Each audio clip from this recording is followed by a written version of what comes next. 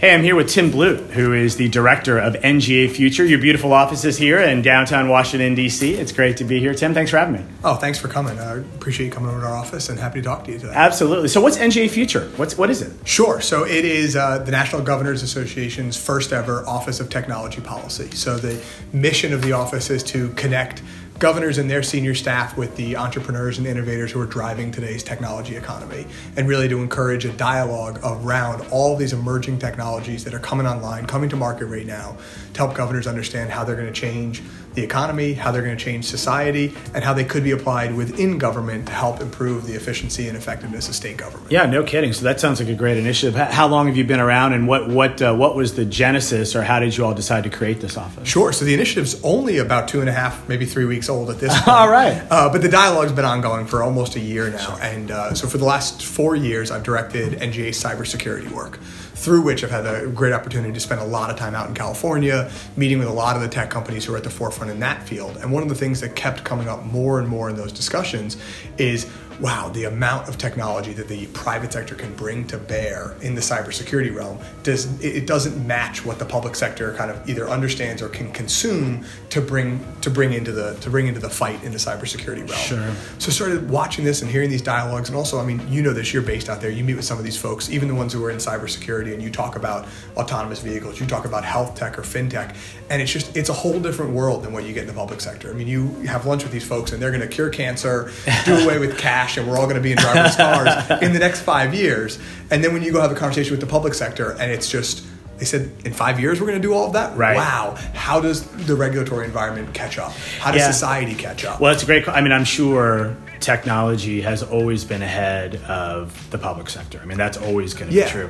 But you wonder, and I've been kind of around this game for a long time too, having worked for a United States Senator in the early 90s, and then, city council in the 2000s, and then worked for Governor Brown not long ago in California. I certainly can't think in my lifetime that technology has ever been this far ahead of, as you're pointing out, not only the awareness of technology and the appreciation for where innovation's going, but certainly how government actually functions today. Yeah, no, I think you're right. And across so many different sectors, right? It's not just about, how is the internet going to change the way we communicate? It's going to change, technology is going to change the way we drive, the way we investigate crimes, the way we keep track of whether or not we're healthy, the way we educate ourselves and the future generations, how we work, the way we work. And then you take it and think about all that and think, oh, wow, how could actually government deploy it? So one of the examples that we were just talking in our office this morning is looking at these hurricanes that we've had, this terrible hurricane season.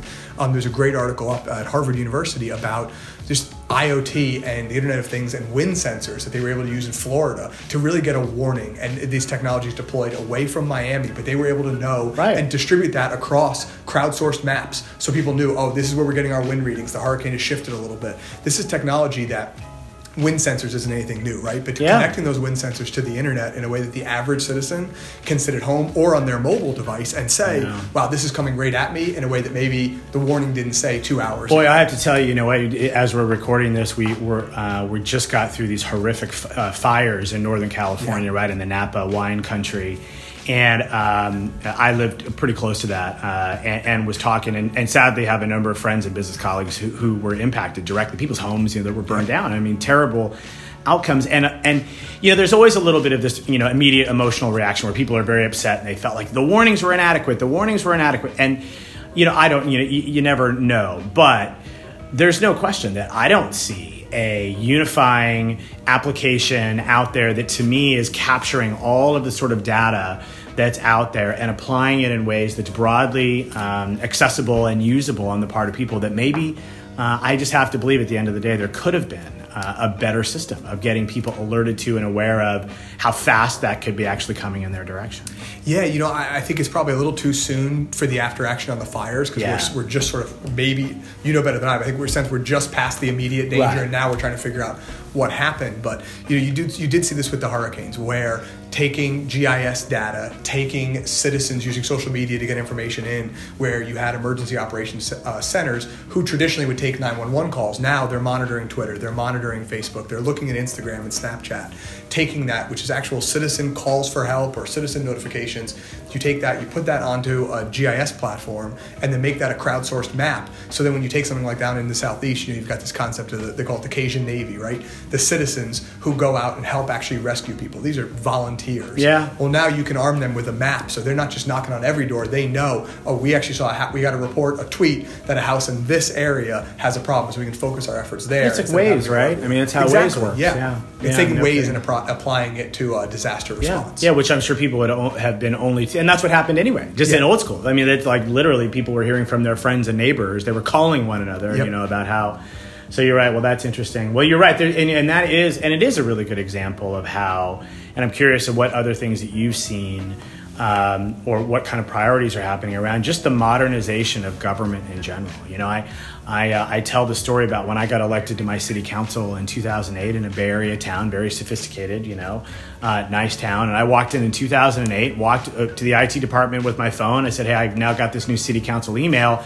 How do I get it on my phone? And they all kind of looked at each other and said, we'll get right back to you on that.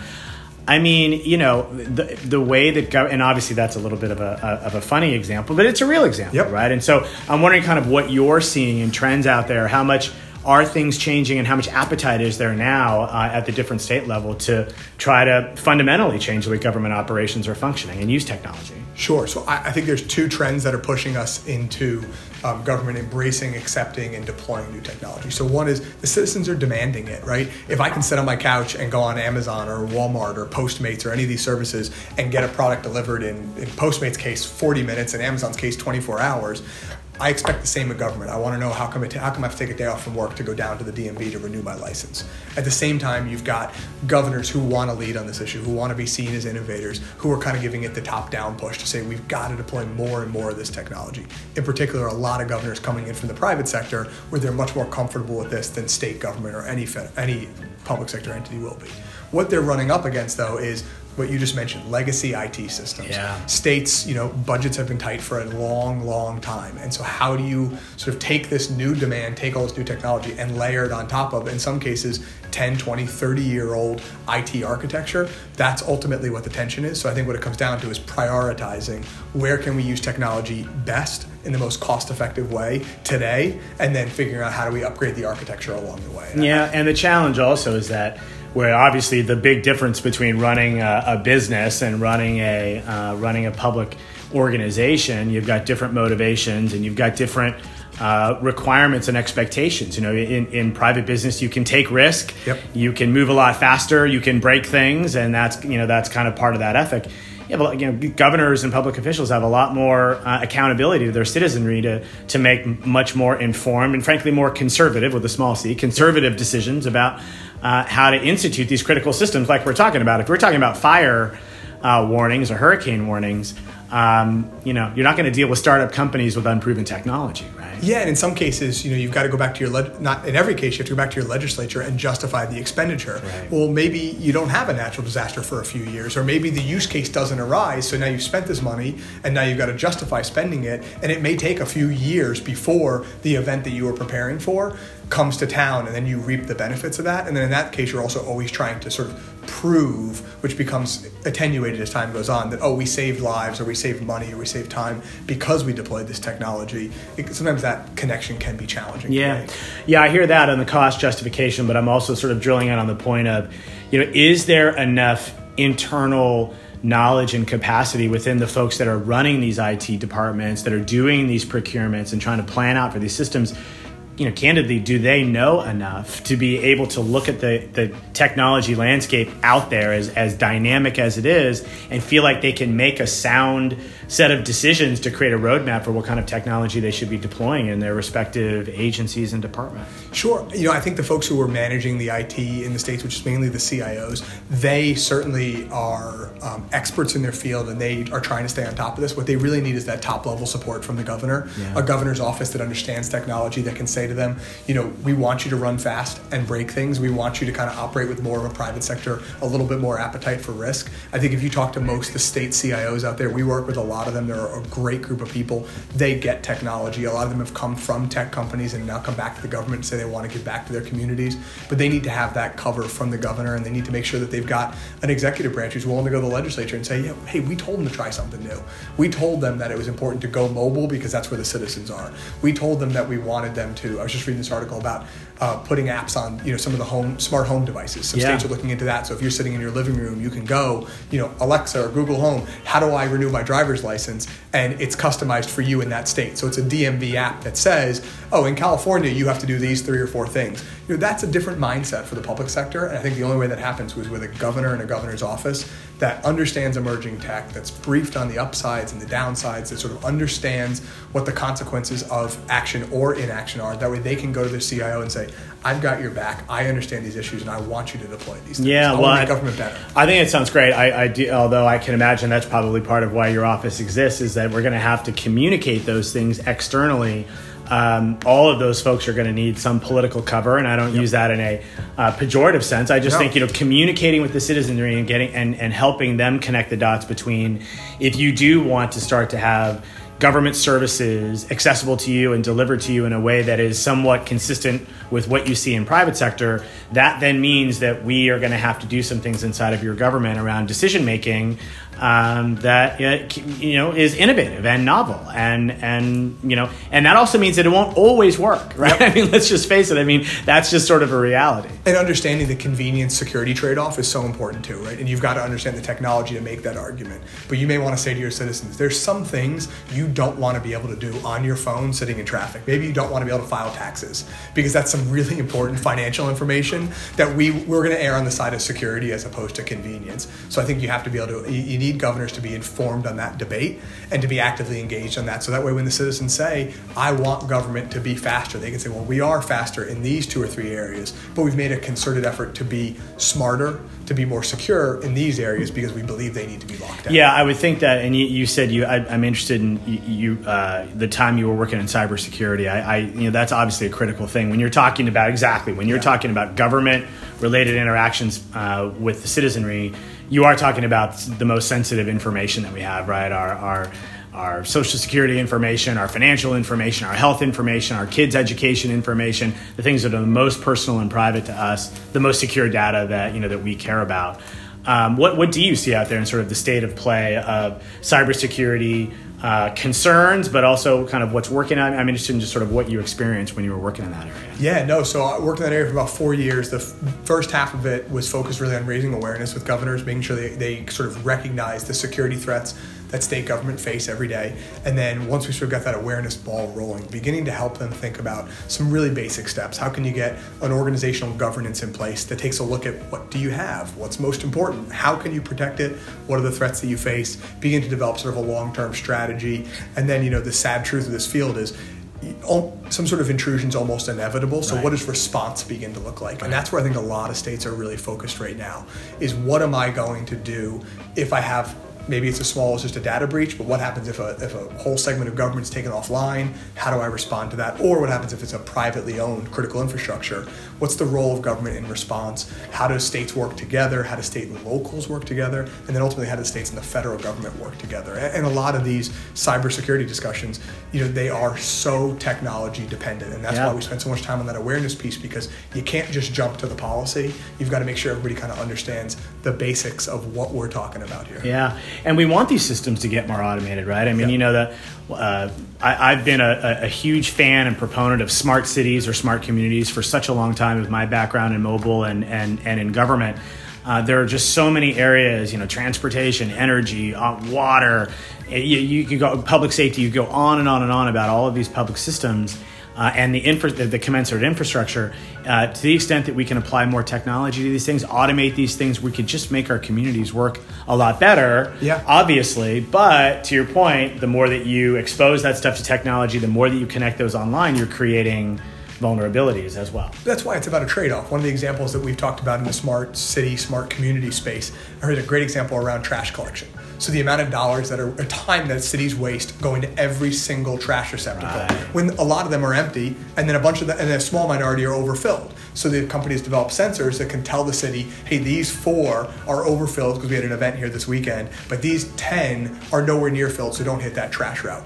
You can make the argument that with the exception of sort of a botnet downside, having a trash can that tells the trash collector whether or not to be picked up, that seems to make a really good sense for connected to the internet for sending that data. When you're talking about maybe something a little more critical, like maybe in the corrections or the public safety space, maybe we want to be a little bit more careful about what we network, because the immediate downside of having that vulnerable is a lot more high consequence than if it's a trash can, or if it's, I heard another great example, and I think it was up in Rhode Island, where they took all the traffic data around accidents in the city of Providence, and they were able to take all that, incredibly large data set, look through it for trends, and really identify the times of day, the weather types, and the locations where accidents were most prevalent, and in some cases pre-position or at least make the first responders in that immediate area more aware, because they knew it was going to happen. If it rains at this intersection at rush hour, like we know there's going to be an accident. So let's have an ambulance ready to go so we can get there, we can clear the scene, we can get any injured folks out to the medical community as fast as possible and get traffic up and running again. No kidding. Although I trust I'm sure they were also doing some as much preemptive things as they could do to prevent those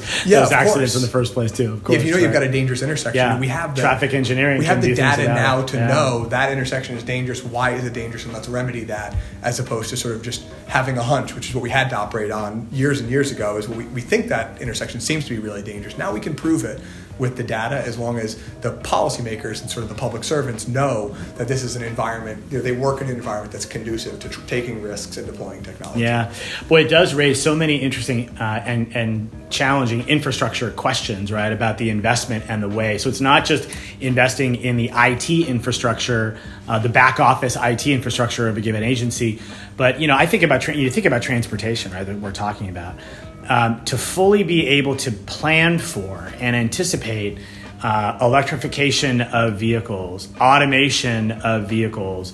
I mean, just taking the transportation example for a moment, these are huge state and local policy decisions that will have to be made, and huge investments that would be required to actually realize the vision of what certainly, we already know this stuff is here. Electric vehicles are here. Autonomous vehicles are basically here. I mean, there's obviously ways to go, but it's not too far off before they're really fully deployable from a technology standpoint, but are we ready for them from a policy and infrastructure standpoint? No, I think we're not, right? And that's part of what our mission is to try and make sure we're sharing information so that governors can make the best informed decision. You're right. We don't know what transportation is going to look like to the T in 10 years. But we can look at the trends and we say, it looks like we're going to be moving towards more EVs, certainly more autonomous vehicles. So when we dig up a new road, when we put in new traffic lights, when we think about new data collection points, let's at least err on the side of where we think things are going. It's likely that we're going to overshoot or undershoot some perfect mark in the future, but we certainly want to be better prepared, as opposed to spending money today to build the roads or the infrastructure of yesterday and then having it be even further behind in 10 years. I think that ultimately becomes a financial argument and a fiscal argument, and you need to make sure you're working with the full range of information. You're hearing from the technologists who will tell you that autonomous vehicles are inevitable and will be here around the corner, and the naysayers who say it's going to take a lot longer. The truth we know is somewhere in the middle. So let's take both sides of that, and then let's look at what it would cost to make those upgrades today versus what it would cost to build the old road and then dig it up or retrofit it in 10 or 15 years. And we know, because we've had to retrofit that things in the past, and then make an informed decision off of that. Certainly I wouldn't recommend that a governor put all their money into trying to build a highway that's coming online next year that's perfect for AVs, because we don't know what that's going to look like. But if you're thinking about your 10-year infrastructure plan, you better be thinking about what autonomous transportation looks like for sure. Yeah. And a traffic management perspective, it's like, how do we affect this transition between beginning to integrate all this autonomous vehicles into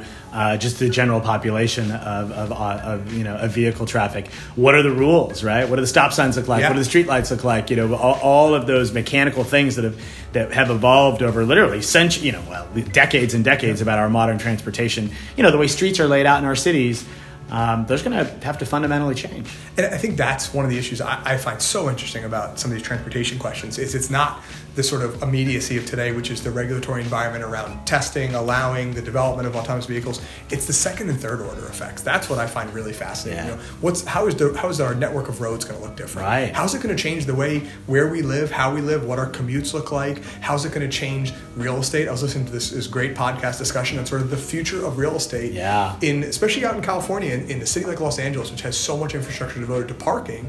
Well, what if you kind of think forward 25 years to fleet autonomous vehicles? We don't need parking structures everywhere. Right. How much space, even in Washington, D.C., relatively dense downtown with a lot of suburban outer areas, a lot of ground is devoted to parking garages and garages. Well, if you already have such an expensive place to live, you're going to free up a lot of land in the next 20 years if you don't have to park a car everywhere. And what does that mean? Those are kind of the issues that I think governors really need to start thinking about, and hopefully we're going to help prompt that discussion. Yeah, having been a city council member, it's always about parking. It always comes down to that. And I literally, last story on this one, and then I'll switch gears. But I was talking to my Uber driver yesterday and I was asking him what he does, and he works not only with Uber, but he works with Lyft, so the different rideshare companies, but he also works with Thumbtack, and he works with some of the other on-demand delivery services. And he was talking about how difficult it is to do his deliveries. Instacart is another one, to do his deliveries in San Francisco. And I thought, the city needs to think about, you've got to start designating parking areas that are specifically designated for rideshare pickup and delivery drop-off. Like because otherwise, this guy is doing all kinds of illegal and probably dangerous things, not intentionally, but he's like, look, I got a delivery I've got to make. City council and city planners have got to start accommodating for that reality that's where consumer demand is gone. I see it every single day. I wait for the bus. I take a city bus home every day, right around the corner at Union Station, our big train station. And if you request an Uber or a Lyft or rideshare coming out of Union Station, one of the designated drop-off points is sitting in front of a bus stop. So every single day, especially around rush hour, it is this inevitable battle of the horns between the city bus and what is always 2 or 3 cars backed up. Right. And especially if you're not from this area, you immediately come off your train and you call an Uber. It puts you at this bus stop, and it is just, the Uber drivers don't realize the bus is behind them. The bus driver's flipping out. Those of us at the bus stop are just trying to get up. It's really a total sort of, I don't want to call it a disaster, but it's just a conflict waiting to happen. And to your point, consumers are demanding it. Consumers want multimodal transportation. Of course. They want to know they can get rideshare. They want to know that these delivery services are going to work, and we all want it to happen effectively, but also safely. We want these drivers to be able to operate safely. We want passengers to be safe. That's the biggest thing, no question. Well, let me switch gears on you a little bit and talking about this, the thread of this guy that was my Uber driver yesterday. And so, of course, he's like now thousands and thousands of people across the country that are participants in this, so-called gig economy, right? He loves it. I ask my rideshare drivers all the time, how long have you been doing this? Are you forced to do this? Do you like doing it? And I have to tell you, my own, informal and scientific survey is overwhelmingly, they say, I love it. I love the flexibility. I love the efficiency. I love the freedom that this type of work is bringing me. I can put together multiple gigs. I can drive full time if I want. I can go back to school. I can take care of my childcare when I need to. On and on and on. The benefits seem very real. But there's lots of consternation about the evolution of these new business models and what it means to the future of work. I have to believe this has just got to be top of mind with all of the governors as they think about what are the implications and what's the right policy responses to what's happening with the whole shape of our economy and the labor force out there. Yeah, I think the future of the work, especially around the gig economy, is such a great example of the pace of change. These were not issues that we were talking about 7 years ago or even 5 years ago at the same level. Our whole system of labor market is built around a set amount of benefits, about taxation, about compensation, that all assumes you have one primary job. Maybe you have a secondary job that goes along with that, but it's with an organization that's either a corporation or a nonprofit, or you work for the public sector. You go there from 9 to 5, you get your compensation, you get some sort of benefits from them, your vacation time is from them, the government knows you work there. It's totally different if you wake up, you do a little Uber in the morning, then you're Instacart for a couple hours in the afternoon. On Saturdays, you're a TaskRabbit. So we really have to ask some, I think, fundamental questions about do we need to change our taxation system? Do we need to change our benefit system? How do we worry about just worker welfare, right? We've got huge elements of the government that whole focus is making sure the workplace is safe, right, that people don't get hurt on the job, that there's certain safety standards in place. These are a lot similar to questions that the federal government was tackling at the turn of the last century around factories, right?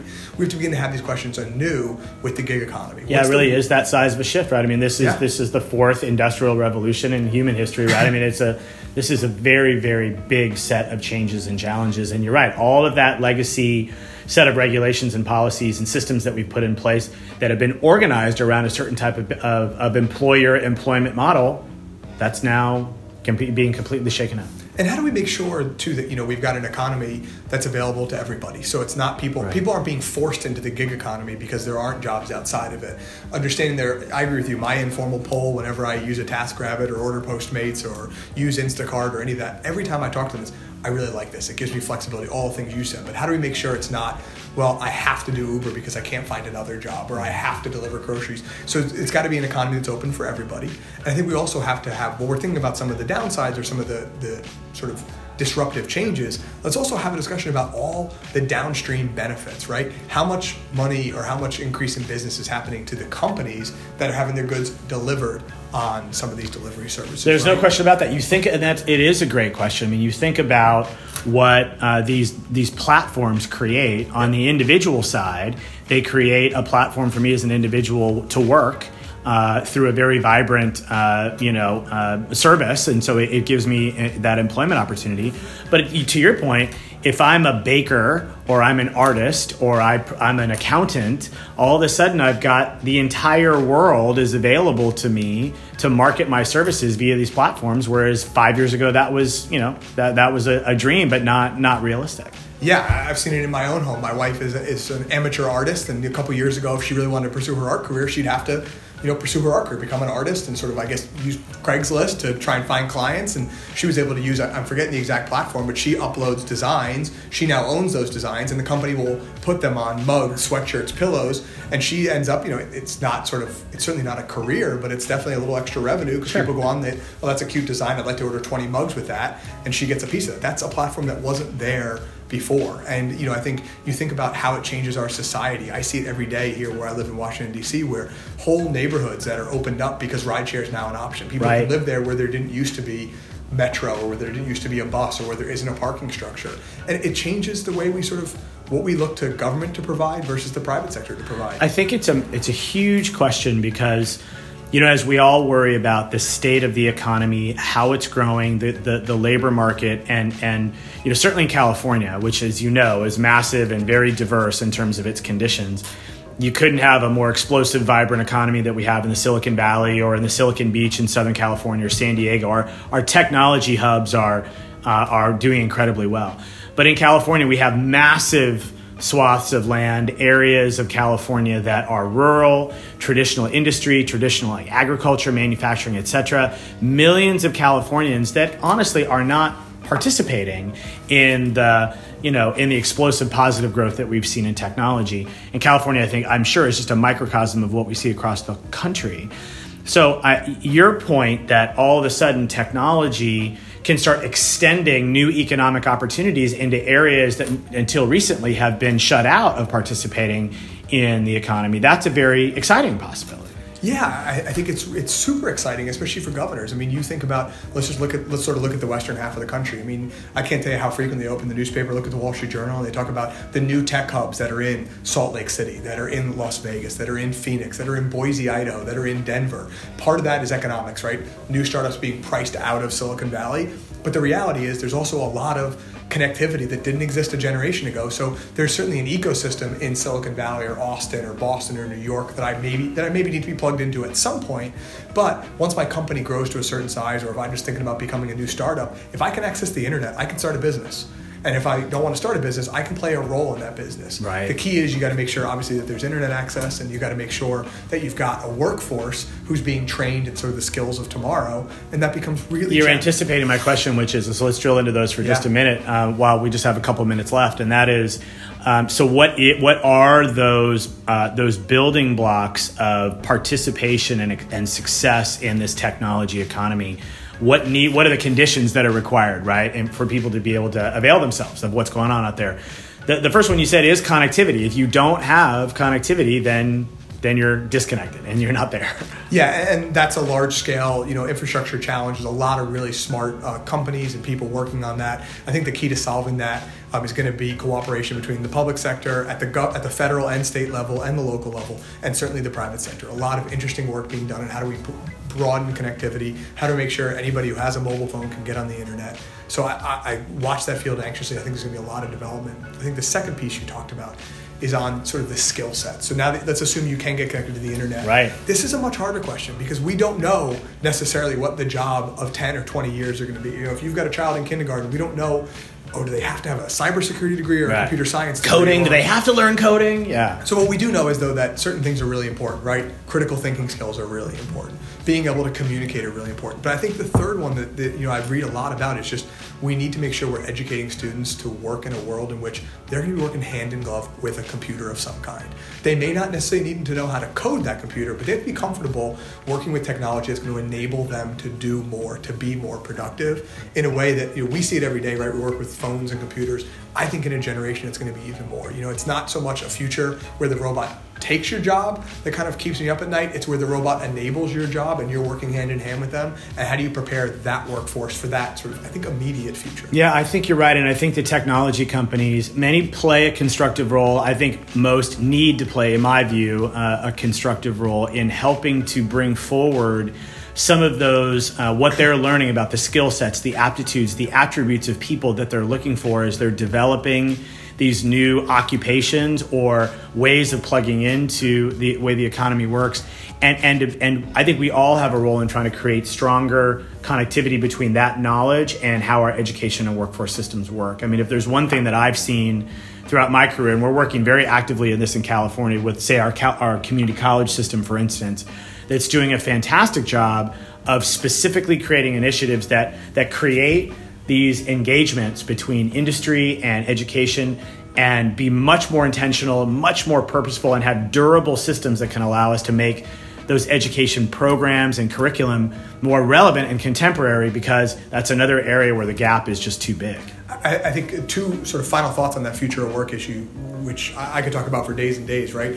It's one, the future of work has to be a real public-private partnership. The folks who are developing these new technologies, they've got a front row seat to what the jobs of the future are going to look like.